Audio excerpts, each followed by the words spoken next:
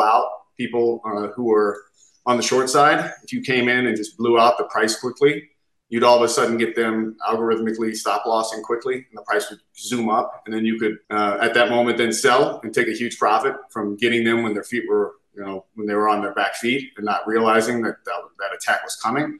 So it could be another form of just a short-term manipulation upwards to try and make a short-term profit really quickly, because a lot of people on the short side have become a little bit complacent because they, last 3 years we've been moving sideways. And a lot of people thought, oh, it's not going to get through its high anytime soon, because they're not cutting rates until next year. But that type of energy is already building, and the expectations for rate cuts next year are coming. And what gold does generally is it front runs.